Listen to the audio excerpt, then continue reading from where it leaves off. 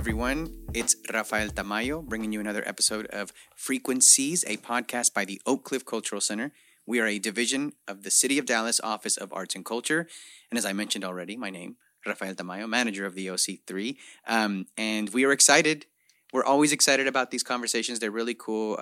We always have really amazing guests that kind of add and broaden our perspective here, both at the Cultural Center and as a community across the city and, just across in general. We have listeners all over the world, which I did not know and was excited to find out. But to those of you that are listening in Germany, hello, we appreciate it. But yes, with that, also the OC3 team has grown. So yes, brief little intro spiel from me, but I'm going to hand it off to our team so that they can introduce themselves, and then we'll get right into the discussion with our special guest. Well, hello, I'm Andrea Toston. I am the new Cultural Programs Coordinator, and I'm super excited to be here. Yay! Yay! We're so happy to have you. Hey, everyone. It's Iris Bechtel. I am the Gallery Programs Coordinator here at the Oak Cliff Cultural Center. You've heard my voice just a few times before. And we are welcoming today the wonderful Danielle Ellis.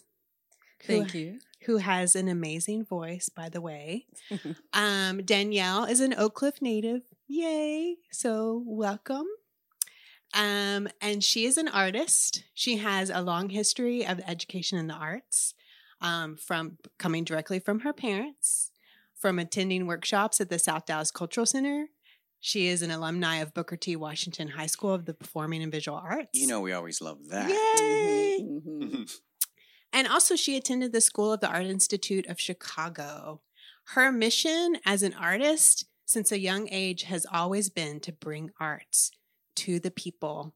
And also, she is a spiritualist and minister, honed in ATR, which I found out is African traditional religion. And her first priority is to heal. Welcome, Danielle. Thank you so much. Wonderful. Well, yeah, we'll just go ahead and get right into it. This is a wonderful introduction. So that leads me to want to ask about the Oracle deck that you have brought up on your Instagram. And I feel like it's a great way to introduce everyone to your work because it incorporates your visual art practice, your spiritual art practice. It's mind, body, and spirit. So can you tell us a little bit about that? Yes, I started creating the Oracle deck a few years ago, and it's a mix of spirituality, history, just even spiritual history of our people is just connecting dots, a lot of dots. And I tested it with other spiritualists of different paths, and they're into it. They're ready to work with it. Yeah.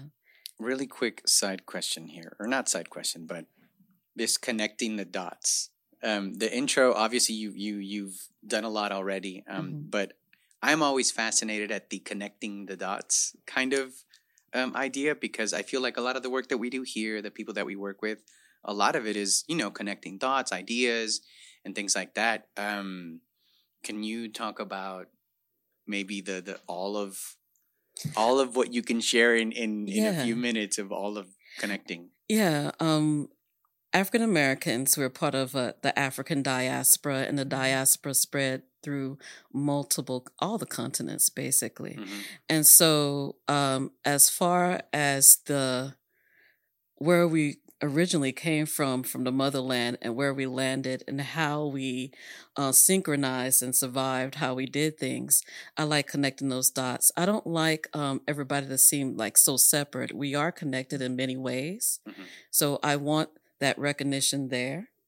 And also to see how our histories is so rich as African Americans is on the forefront, but all these details, like for my family, is all these details of Texas, like a lot of Black Texans, African American Texans, are originally from the Congo area. So we're going to that.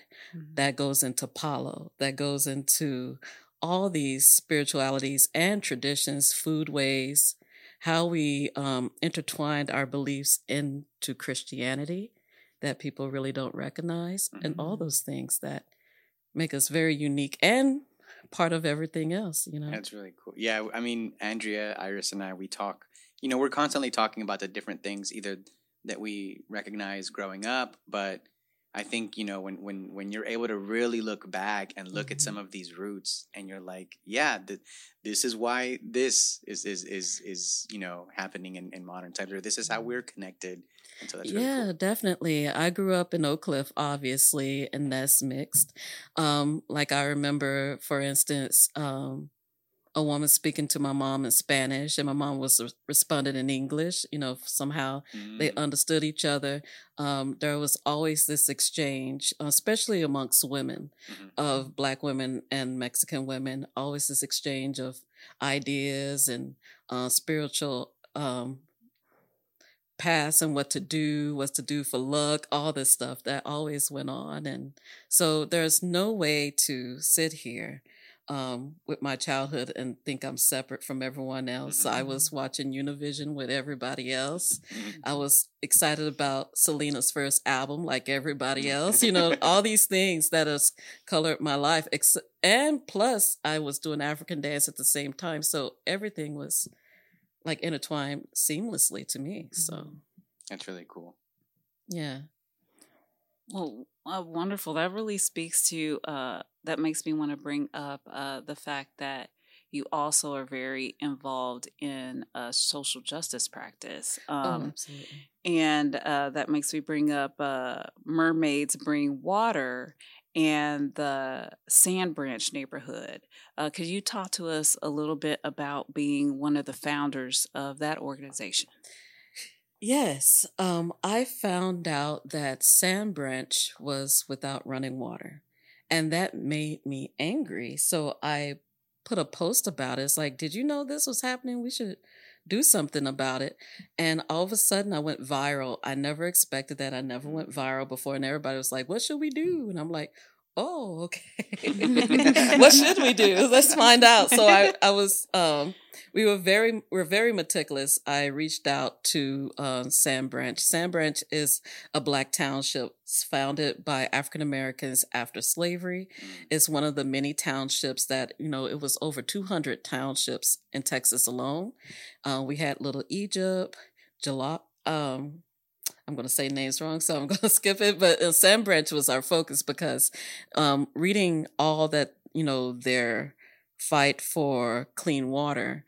And I thought, especially in 2020 during the pandemic, how everybody was financially affected, that if they were of this income level, we need to make sure we soften the blow. We know that shouldn't be coming out of their pocket, more water and all those things. So me and my girls, we got together and we were like, Mermaids Bring Water. And we were all consider ourselves sirens in a way. So we, you know, is multi-ethnic group, and we just went out and we, you know, our politics was water. There was a lot of things going on in 2020, and I just let it be known we're about water. The politics is water. Are you about water? Let's get water. So it brought in everybody from every background to really focus on Sand Branch, and it's still resonating, and you see people still talking about it today. And especially at 2021, the winter storm, our organization, our little mighty organization, in that weekend distributed 150 cases of water to different neighborhoods, not just Sand Branch, different neighborhoods and everything. So we couldn't get out to Sand Branch, so we sent funds. So when it opened suddenly, you can go get water. But we wanted to have everybody covered. We had this idea where we provide emergency water to people in need. So it worked out. Wow. Yeah. Amazing. Amazing. before I start hogging up the whole, are there any questions? Yeah, I want to talk about the other work you do, because you do a lot of work. You do the social justice work. You're doing this spiritualist work. Mm-hmm. You're doing the work as an artist. Mm-hmm. And those like are intertwined in a lot of ways. And I'm sorry, I missed this exhibition of yours in 2019. Mm-hmm. But you had a show at the Central Library. Yes. Here in Dallas, J. Eric Johnson Library. And you had an altar and you invited people to share their personal histories. Oh, yeah. And like finding out about that and then thinking about how you are working as a spiritualist and how you recently, came to the Oak Cliff Cultural Center, thank you, Mm-hmm. and provided a space for people and, in kind of service to them and, providing them with readings and, and we had some people sign up and I thought that was really, really special and important. And I kind of want to hear you talk about like the meaning, what that means for you to kind of intertwine those practices as a spiritualist, as someone who serves the community in that way. And then also how you engage the community with that project that you did at the library. Okay. Yes. With all spirituality, there is art. There's always art. Someone has to create it. So I didn't feel that recognition too much when I was growing up because they didn't know what to do with it. Yeah. But that was in the church. And but still, there's all this art, all these, someone did these illustrations, someone did this, I wanted to be part of that. And social justice, that's what you're supposed to do, That's what you're supposed to do. You're supposed to add to the world, you're supposed to help, yes, and all that stuff.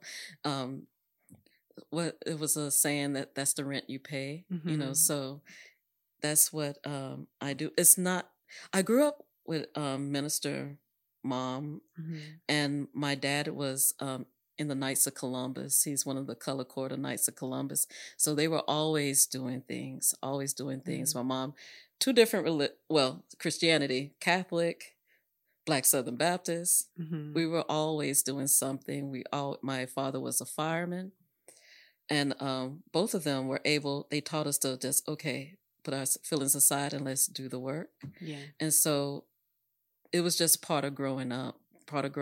And when I made the altar at the bottom of my solo show, I put different offerings there and with different meanings and all that stuff and divination and everything. And my family walked from one side of the exhibition to the other, praying for healing and putting that spirit there. And that altar overlooked the Confederate, like across the street, you saw the Confederate graveyard that's next to the city hall. So it was a lot of healing that had to take place, I feel, and still. Yeah. I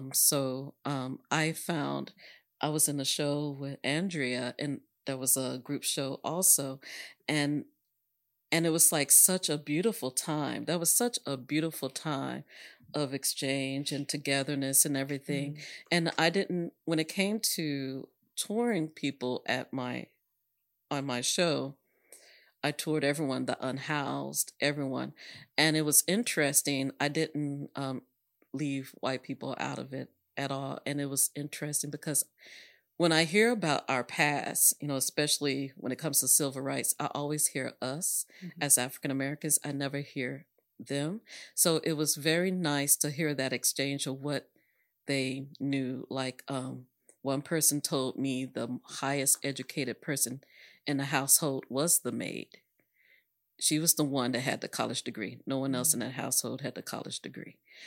Things like that. How this happened, and I listened without judgment. Yeah. Because I wanted to hear, people want to tell their stories. We have maybe we could go into talking about staying along with the spirituality we have here coming up in a couple of weeks. You're going to do the queer spirituality presentation. What do you want to tell us about that? Well, that's another thing. I'm hearing a lot of divisive talk. There's a lot of phobia and prejudice that goes through ATR and other spiritualities too, including Christianity. And one of the things that seem to come out of people's mouths is transphobia and homophobia. And they will say that they have no place in these spiritualities. And I can hear people hollering as they hear, but I can give you multiple deities that will contradict what you're saying as far as anti-trans, and also different spiritualities around the world where trans people were in the center of it. Mm-hmm. So I want to give that back to people if they don't know, to teach them, to just show them examples or start their journey of looking to where they fit in and feel solid instead of ostracized in their faith or where they felt led to be. Mm-hmm. So I like that you said, or I appreciate the way you phrased that, give that back to people. Mm-hmm. Because a lot of it, when sort of these automated reactions, and again, I feel like we have a lot of conversations here in the office that are kind of on the edge of what are we talking about? How does art engage people? How does what we do kind of, open up the dialogue? But we were talking about the little things that are talked about and the way people will formulate kind of an idea over something based on something that isn't even either true or it's meant to be divisive. Mm-hmm. And so this idea of giving it back to the people, it's like, look, this isn't anything new. This is the case. And this is why, you should have a little bit more of an open mind when it comes to this kind of thing. Oh, absolutely. When I was teaching, I was one of the admins of a big spiritualist group online. One of the things that bothered me was a lot of African Americans feel like they didn't have any connection to their culture, or they fell for the line that we don't have any culture. And I'm like, well, you don't know what you're looking at. I say that to everybody, even when people outside of African American culture say, well, y'all don't have connection to your culture. You don't know what you're looking at. So my thing was to, these are predominantly women, I'm going to give you back to you. And so I kept giving them examples. See this example, see this example. And it was like, because we were so covert out of necessity, to show them how our ways, we didn't fall far from the tree as far as Mother Africa here. We have a lot of ways. So I'm giving them back to them. It's not something new out of the sky, that they did not have. It's basically being a mirror, like, here, this is you. This is yours. And so I don't want them to feel alienated, like they don't have. Some people are fortunate, like me, to have quilts and all that stuff, from great-grandparents and everything. But some people aren't. But still, there's this connection of culture. And I love this revival, African-American recognition of Geechee, Creole, all that seemed to be secrets. I'm glad that we're getting very much more vocal of our paths and our practices. Mm-hmm. Yeah. Connection of cultures. Absolutely. Yeah. Mm-hmm.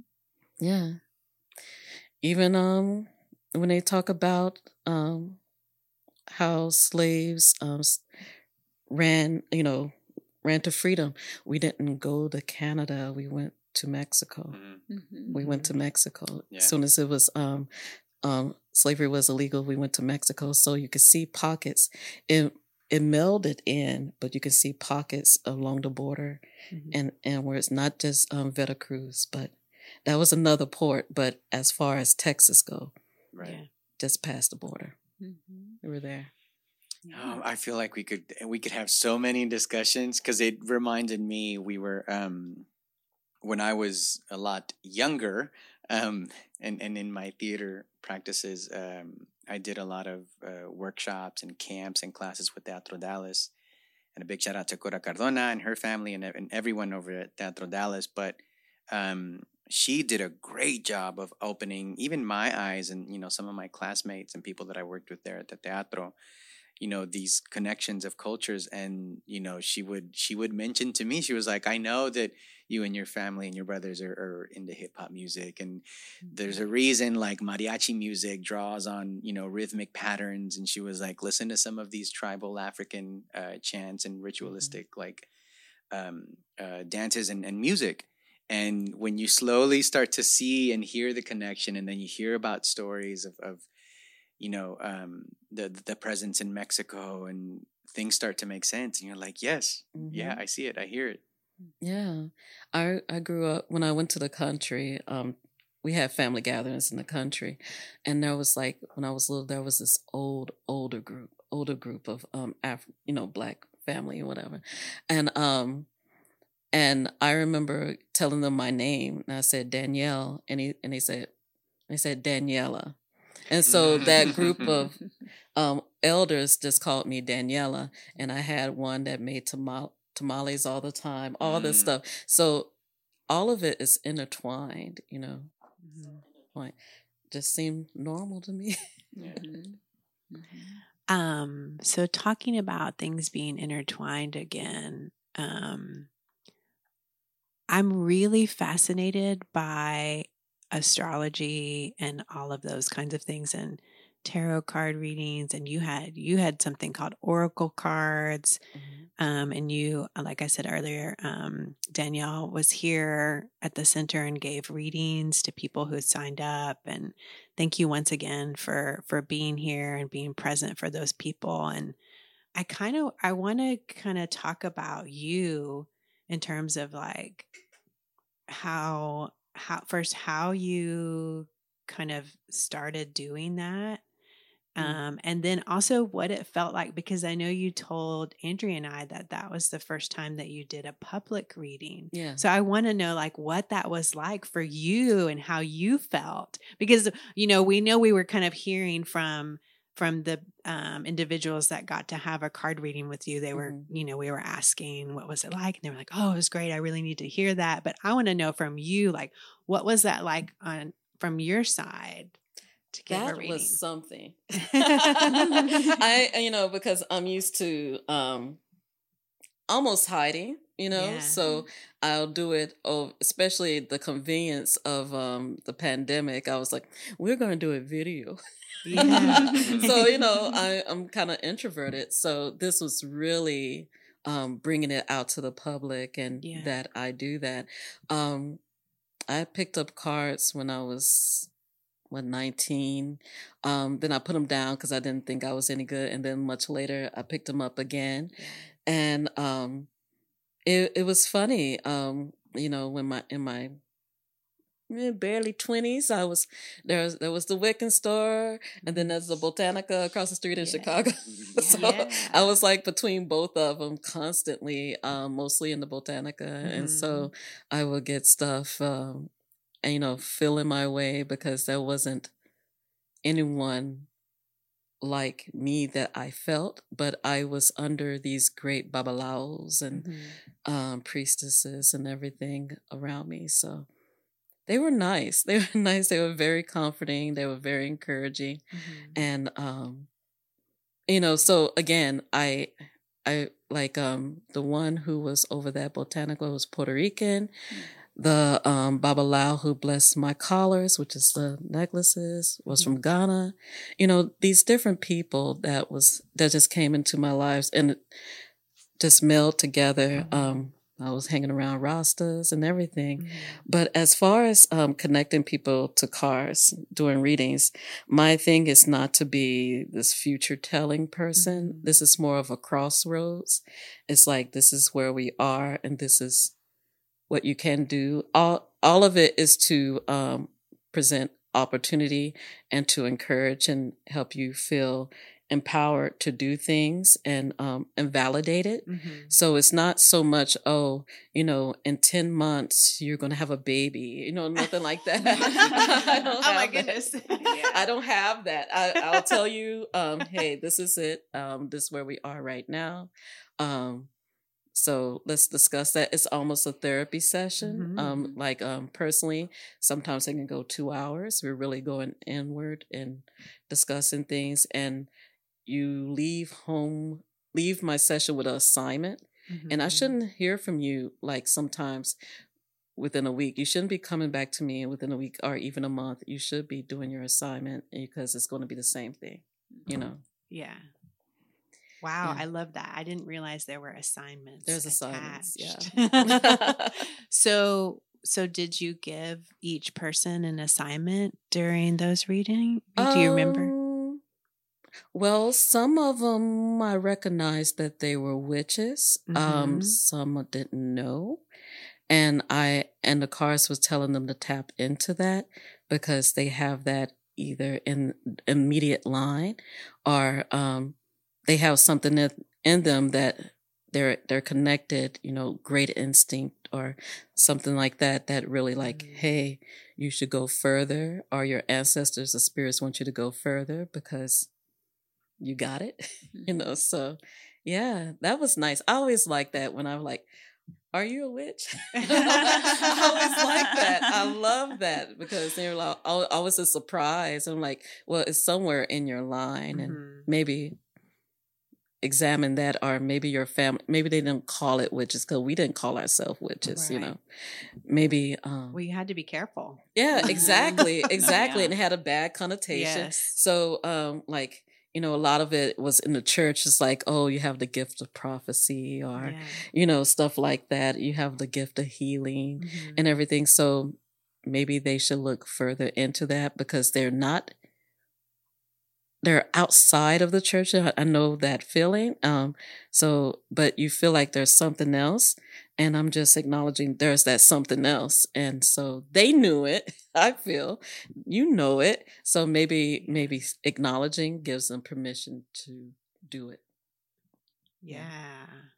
Wonderful. Yeah. Well, yeah, that's just making me think about, all three of us listened a little bit to the atmospheric reading that you're talking about that you did during the pandemic. That's where we were like, oh, her voice is so great. Yeah. Well, so do you think that you will do more public readings and also continue to do the YouTube channel atmospheric readings? Yeah, I can do that. It seemed like it's coming more prominent in my life.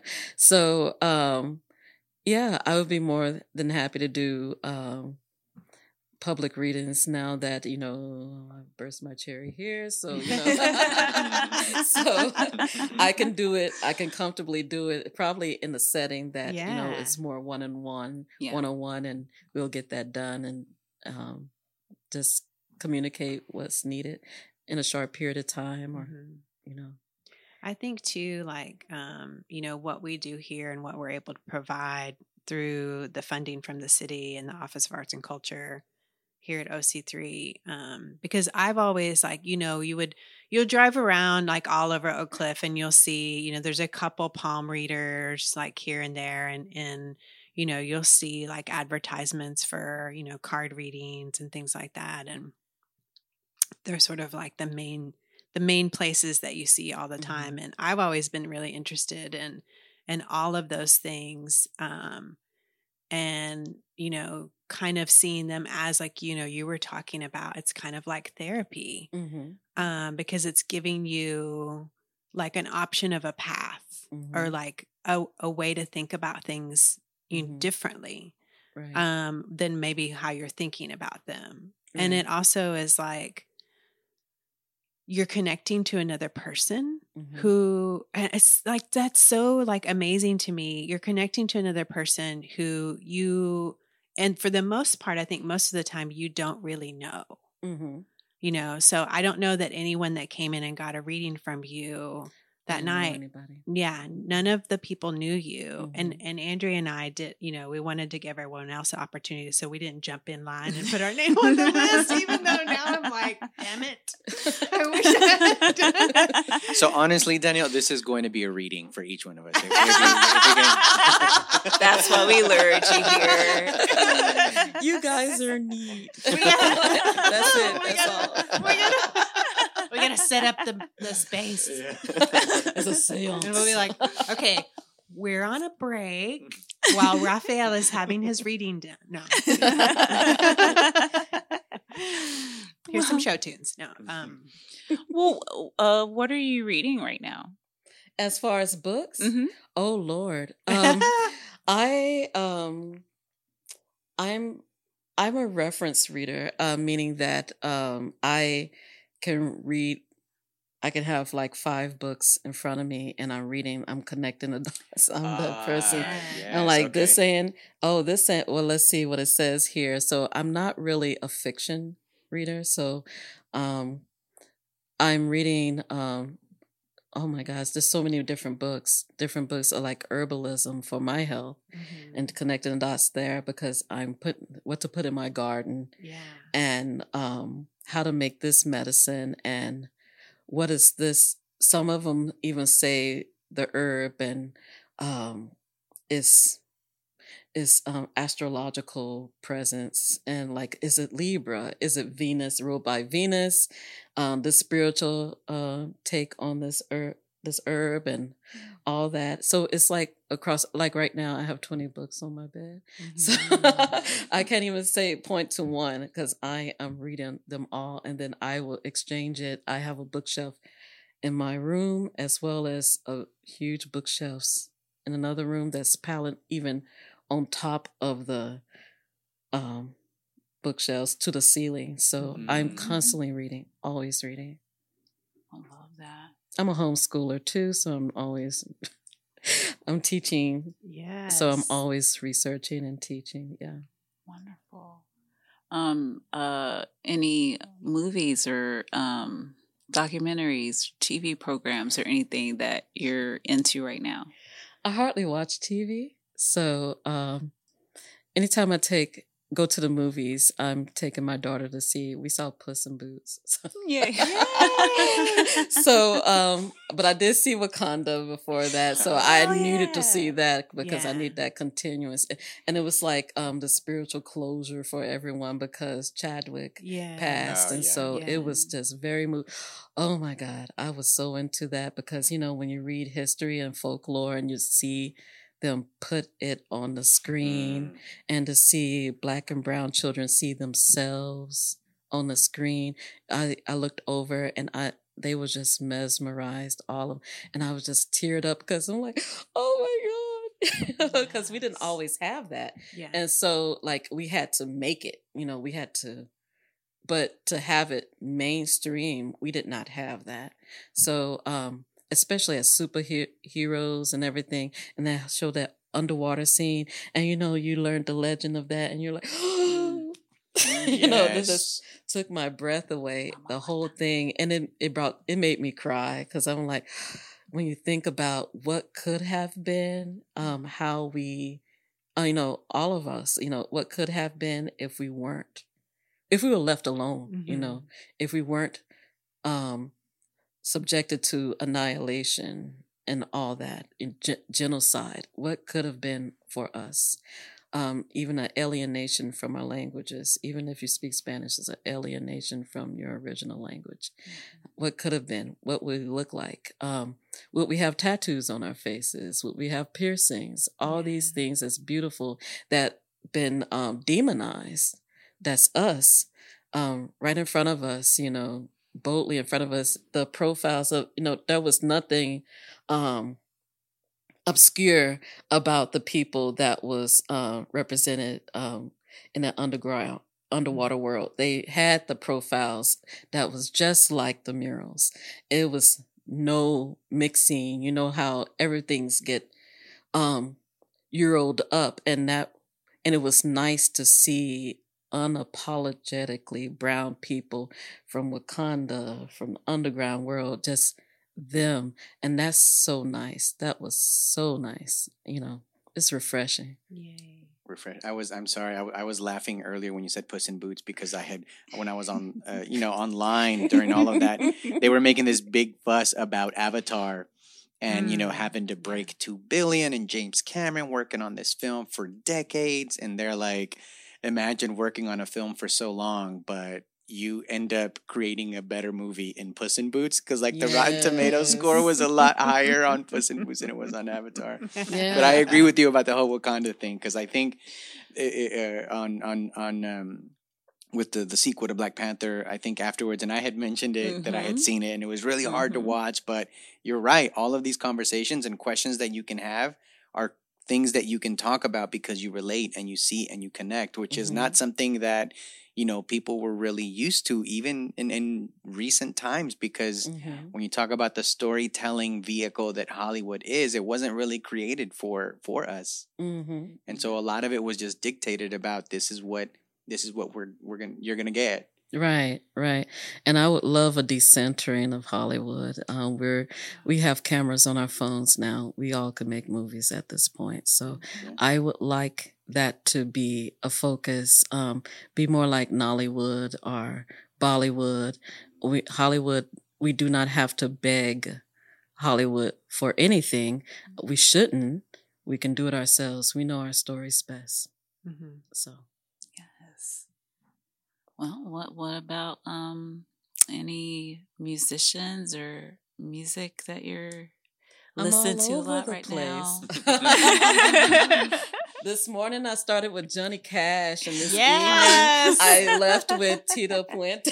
There we go. So it's like it's all over the place, guys. I listen to house. I listen to everything. Language doesn't matter. I listen to it.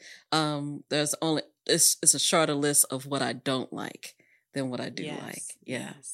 I love it. Super cool. Yeah. Any visual artists that you're following right now, or there's so many local ones here. Shonda, Jamia, who else? There are so many. Yeah. I'm gonna go blank. Faz is always a favorite of mine. Always. I'm a big fan of Ophelia Faz. She coordinates all these gatherings. She connects dots really well. I'm a big fan of hers because she'll give community what they need before they realize they need it. True. You know, so I love that. Iris, she's a baker and a painter and an art teacher. I love that. I have a great group of friends. I don't have to go too far. There's Andrea. Her art is wonderful. I'm aware of you too. Okay. It's wonderful. And so I'm like, you don't have to go far. And when I'm put on the spot, my mind blanks like completely. But I'm like, if you give me time, I'll scroll through, and I'm like, all these people that are just amazing. That's here, and should be celebrated. I'm into it. Yes, we hear. I think there's examples of people that leave Dallas that say they need to leave Dallas to be successful.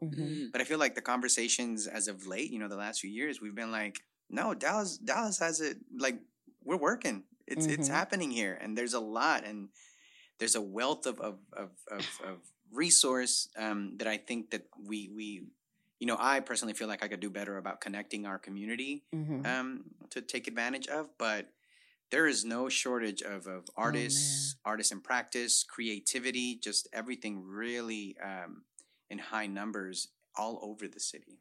Yeah, and they're making airwaves, national airwaves and everything. But there is that unfortunate thing where old thinking of you're not respected in Dallas until you make it elsewhere. We see that with a couple of artists that was here, and they're here, and they blew up elsewhere. But then we were like, I don't know what that is. I don't know what that is. It an insecurity or what? Because we have a lot of great creatives here, a lot across any genre, any style, from rap, country, rock, punk, visual artists, performance, all that, music, theater. We have such a wealth of talent, I think that should be highlighted before anybody else. Mm-hmm. Mm-hmm. Start at home. Yeah, Yeah. really. Yes. Mhm. Yeah. So I hope that improves. I think that it's starting to slowly improve. I think so. I mean, Yeah. we have people like you that are really out here working, and I mean, not to sound cheesy, but really connecting the dots, right? Yeah. Because there's you talk about, you mentioned there's art in things, and I think this language of speaking art and cultural experiences collectively, Mhm. whether we like it or not, we move forward together. But at Yes. the same time, we will kind of dictate how fast we move forward together, because some will hold us back, and some will say, yes, Yes. I'm not willing to engage in this dialogue yet, or I'm not Mhm. ready for that. And a lot of the times it's not to say that the city as a collective unit is ill prepared for that, but sometimes it's growing pains, and it's like, look, there's a whole lot going on here, and it's easy enough to appreciate it and understand, so that we Mhm. can keep moving. I think the younger generation is really pulling and pushing back Mhm. because the old ways, there's a lot of big fish in a small pond mentality. And these, I don't want to call them kids, but these kids are really blowing it out the water. They are doing it. And I'm like celebrating, like, yes, go kids. So I really like the connected dots. I think people are getting exhausted Mm-hmm. and not knowing what to say. But if you give them simple things of what to do, we can come together more often. I think maybe with social media, what is a great tool of connection is also on a flip side, a disconnect. So maybe more in person safely, because we're still in a deal. Get together and connect the dots, because like doing the Day of the Dead for Mexico, this is happening for Haiti for the month and all that. It's all this stuff. Like, let's connect the dots. And there's like so many subgroups here that is not in the forefront enough. And they really connect the dots. There's a lot of Afro Latinos here. Yes. There's a lot of them. So I want to see more of them up front, because there seem to be this divisiveness. I don't know who's doing it, but it's like this divisiveness. And maybe that's the old guard and the old thought. It's like, we need to communicate more about who we are. Nothing gets me more excited than an event or an exhibit or a show where I don't know anybody. Because I'm like, yeah. And a DJ friend of mine, we're talking several weeks ago, he got asked to DJ a gig, and he was like, I'm excited. He was like, I'm the older head that's performing, but I don't know any of the artists, any of the people getting down. And he was like, but it's exciting. And it's like, yeah, you're right. And I've always believed that, the power of movements was with the youth. And I and there's tons of examples of these kind of agents of change, and they were, I mean, for me it's always like the Black Panthers. They were young. Yes. It was a young group of individuals that led such a monumental change in our communities. Exactly. And it's like, yeah, it was against, like, yeah, this has been happening for too long, and we get it, y'all are tried and true, but there's new energy, there's an innovative way, a changing way to look at things. That's another group that did a connection of the dots, the Black Panthers, and they were wonderful. In fact, I used to work under Black Panthers, and when I was walking down the street, got off a bus driver was like, an old man was like, power to the people. He was a Panther, but we never had that conversation. Right. But instantly he told you, and he knew. So they still alive. It's like, even with my mom's, I was even telling people recently, start talking to your elders. There seemed to be a divisive there, because I'm like, my mom's age, which are in their 70s, they met people who were enslaved. Okay. They also worked the fields, they also was picking vegetables. You talk about, they're ill, and some people like say, well, they eat improperly. I'm like, where do they work? If they say at the field, my dad worked at a lead factory. If there's any illnesses that come up, where do they work? What do they do? Talk to them. Talk to them about the history. My parents were teenagers during the Alabama church bombing. Was it Alabama? It was a church in Mobile, Alabama, I think. Yeah. Church bombing. So how did that feel as teenagers?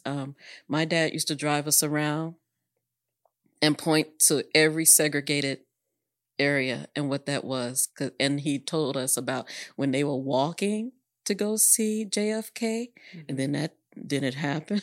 The grassy knoll happened. Yeah. And what that was, I'm like, you need to talk to these people and get all of them to open up about it, because I remember watching my mom and older Mexican ladies talk to us. It was a party for one of my sister's friends, and they were talking about what it was growing up.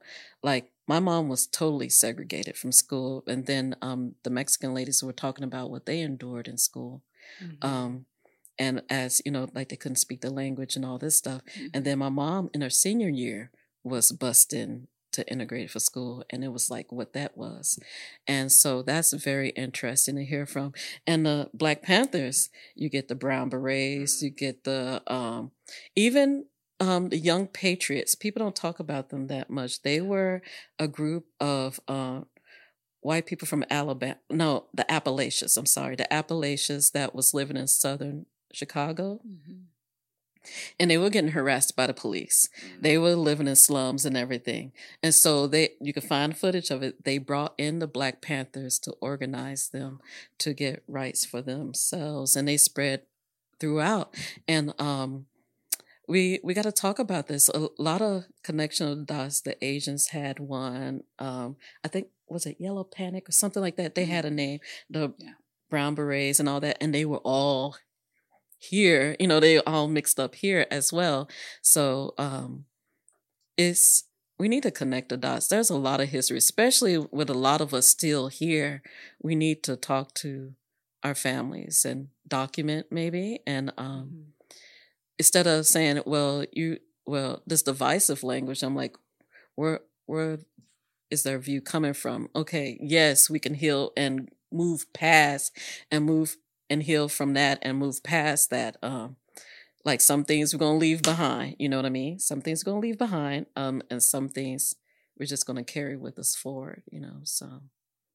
It makes me think of like the Rainbow Coalition. And this idea of, we all kind of work within these organizations that we either started or we're a part of, but we all kind of come together. And then us just knowing our collective power and understanding that there are divisive forces that are saying, hey, this, we don't like this. But it's like, there's a reason there's a coming together. I think that's where we are. We want to do that because when we did Mermaid Spring Water, it was people who wanted to do something, but they didn't know what to do or where they would fit in. And I was like, well, we're just about water. And so it was amazing. These communities, this division of Girl Scouts, they collected a whole lot of water, and they live in like Richardson, Plano or something. And they thought about people that's on the south side, of the Metroplex, to make sure they have water. So these things that are vital. And then I think when that winter storm in 2021, it came to a head, this understanding, hey, water, and I think even more so, the divisive forces, made us, not us as a collective, look down probably on the water protectors and everything, saying, oh, they're hippies, they need to get jobs, they interfering with progress. It's that media thing, a hype. And then now we're looking at Ohio, Palestine, Ohio, and their water situation. So it's becoming very clear that we need to cut the bull, cut the small stuff and really look at some vital things, because in the whole world, there's only 3% fresh water. 3% of all the water in the world is only 3% fresh water. And that's dwindling if we allow people to constantly tarnish that water, to pollute it. Because what we're going to drink then, you know? Yeah. No, because water's in everything. It's more than 60% of our bodies. Yes. More than 60% of our bodies.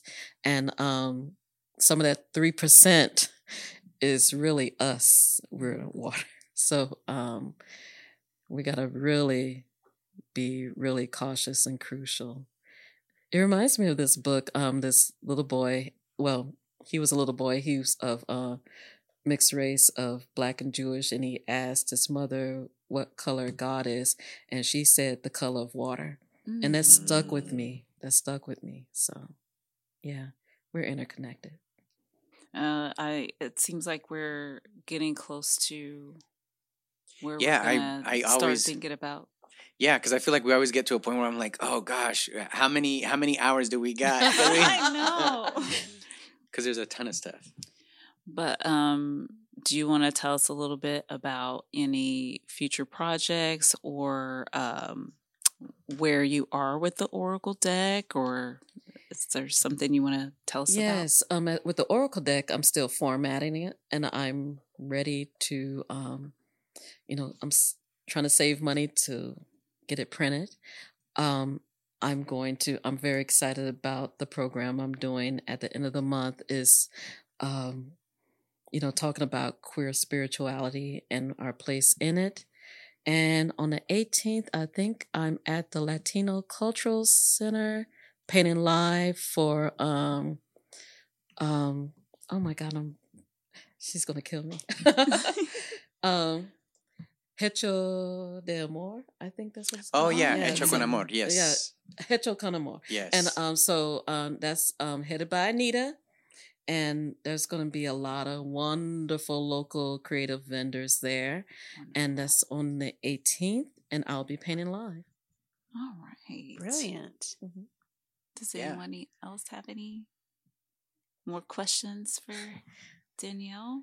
Yeah, I mean, I feel like I have a ton, but the cool thing is that you're doing things, so it'll be easy enough for us to catch up with you. You'll be here on March 23rd from 7 to 8 p.m. here at the Oak Cliff Cultural Center. Make sure you all come to that. If we wanted to find you, follow you, is there a way the community can say, hey, what's going on? I'm under Brassfly Studio, BRASSFLY Studio, on Facebook, Instagram, and TikTok. Awesome. Yeah. You're out here. I'm out there. Yeah. Randomly, but I'm out there. No, but again, thank you for stopping by. And I don't think I got a chance to talk to you after you did the Oracle reading, but I thought that was really cool. And I remember talking to Dominique, someone who, she works with us all the time on different kinds of things. She was excited about, you being there, and the community gravitated towards it. And I think it was nice to see, with the platform that we have here at the Cultural Center, something like what you brought. So thank you for that. We look forward to March 23rd. We look forward to everything that you have going on. We're really excited. So thank you again. And on that note, that's me, Rafael Tamayo, with the Oak Cliff Cultural Center. You've been listening to Frequencies, one of our podcasts. We are a division of the City of Dallas Office of Arts and Culture. On behalf of myself, our staff, Andrea Tossin, our new coordinator, and Iris Bechtel, thank you. Make sure you find us and follow us. You will be able to listen to this on SoundCloud, Spotify, and Apple Podcasts. If you're on Apple, make sure you leave us a 5-star review because we love that. Shout out to our listener in Germany again. Hello, all the way from Oak Cliff, Texas. Yes, and make sure you stay up to date. You can sign up for our newsletter at our website. Follow us on Facebook and Instagram. You'll be able to see programs like the one that Danielle has coming up at the end of March. But on that note, again, thank you so much, Danielle. We look forward to working with you in the future. And to the community, we'll catch up with you soon. Bye.